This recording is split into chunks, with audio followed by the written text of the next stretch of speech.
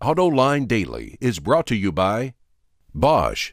The number of clean diesel models in North America will double by 2014. Bosch Clean Diesel. Good, clean, fun. Bridgestone. Your journey, our passion. And by Dow Automotive Systems. Improving durability and increasing design flexibility with Betamate structural adhesives at dowbetamate.com. Well, we're halfway through the week. It's May 9th. I'm John McElroy, and this is AutoLine Daily.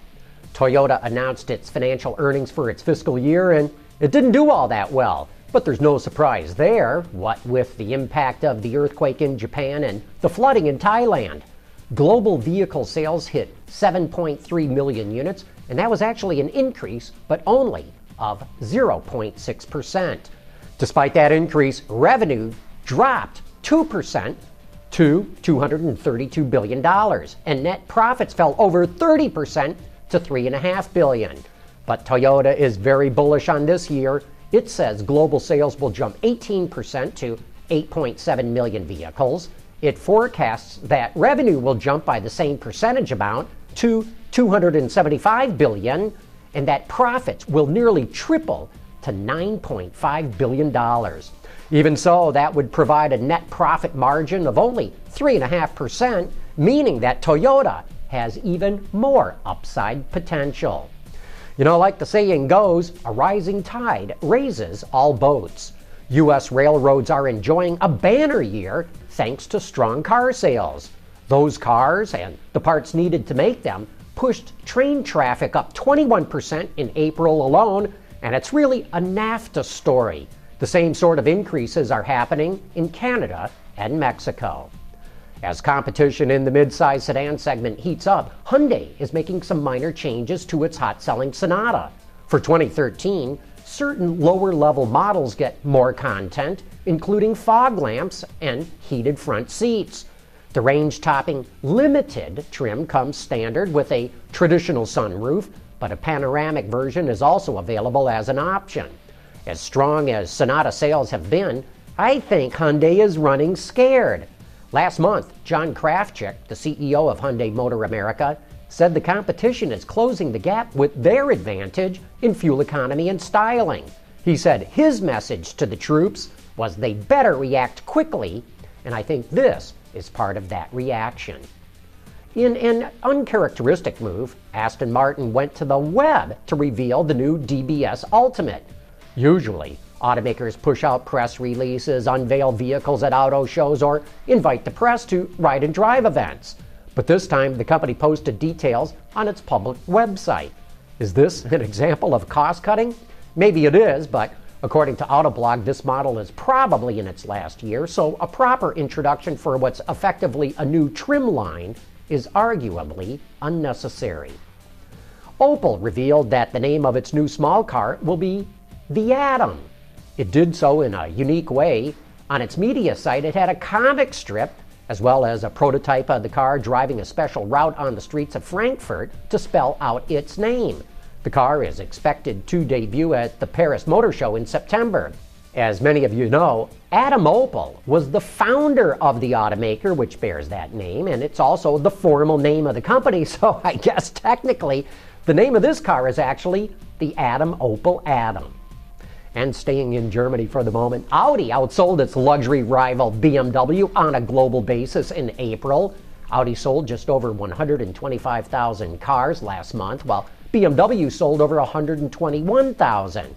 It was the first time in over a year that Audi outsold BMW, but for the year, BMW has sold just 7,000 more cars than Audi. Hey, coming up next, it's time for You Said It. Dow Automotive Systems, driving solutions in automotive, commercial transportation, and aftermarket with innovative products like Betamate structural adhesives. Lighter, stronger, safer. dowbetamate.com. And now it's time for some of your feedback. Chuck Grinchy pulled out an old rule of thumb to figure out the value of the newest Cadillac. Entry-level ATS at $33,990, he says. At $1 a pound, because the announced weight is at a sub 3,400 pounds, Sounds like a pretty good deal. Coincidence? Maybe, but still a pretty nice correlation. You know, I think that dollar a pound rule has held true for nearly 50 years. Somebody check that out for me. Kit Gerhardt thinks he knows why the electric version of the Toyota RAV4 has that outrageous $50,000 price tag. The RAV4 EV, he says, if it actually has 100-mile range in normal driving, would have a battery about 4 times as big as the one in a Volt or Leaf. No wonder it's expensive. You know, why would anybody buy an electric RAV4 at 50 grand, which is nearly $13,000 more than a Nissan Leaf and 25 grand more than a RAV4 with a gasoline engine?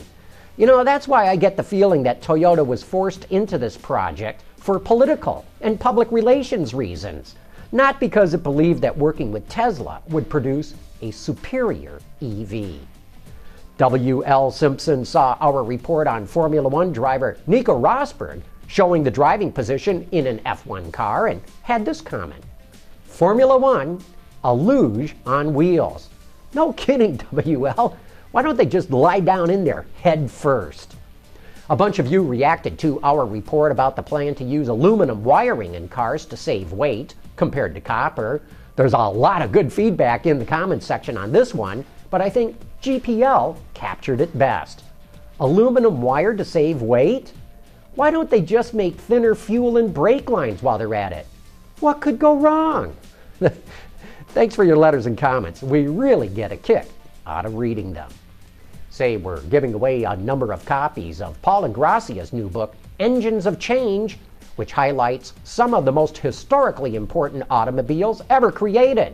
All you have to do to enter the contest is send your name and address to contest@AutolineDetroit.tv. The winners will be selected at random and announced on Autoline After Hours, since Paul is going to be our guest on the show this Thursday night. And that wraps up today's report. Thanks for watching. We'll see you tomorrow.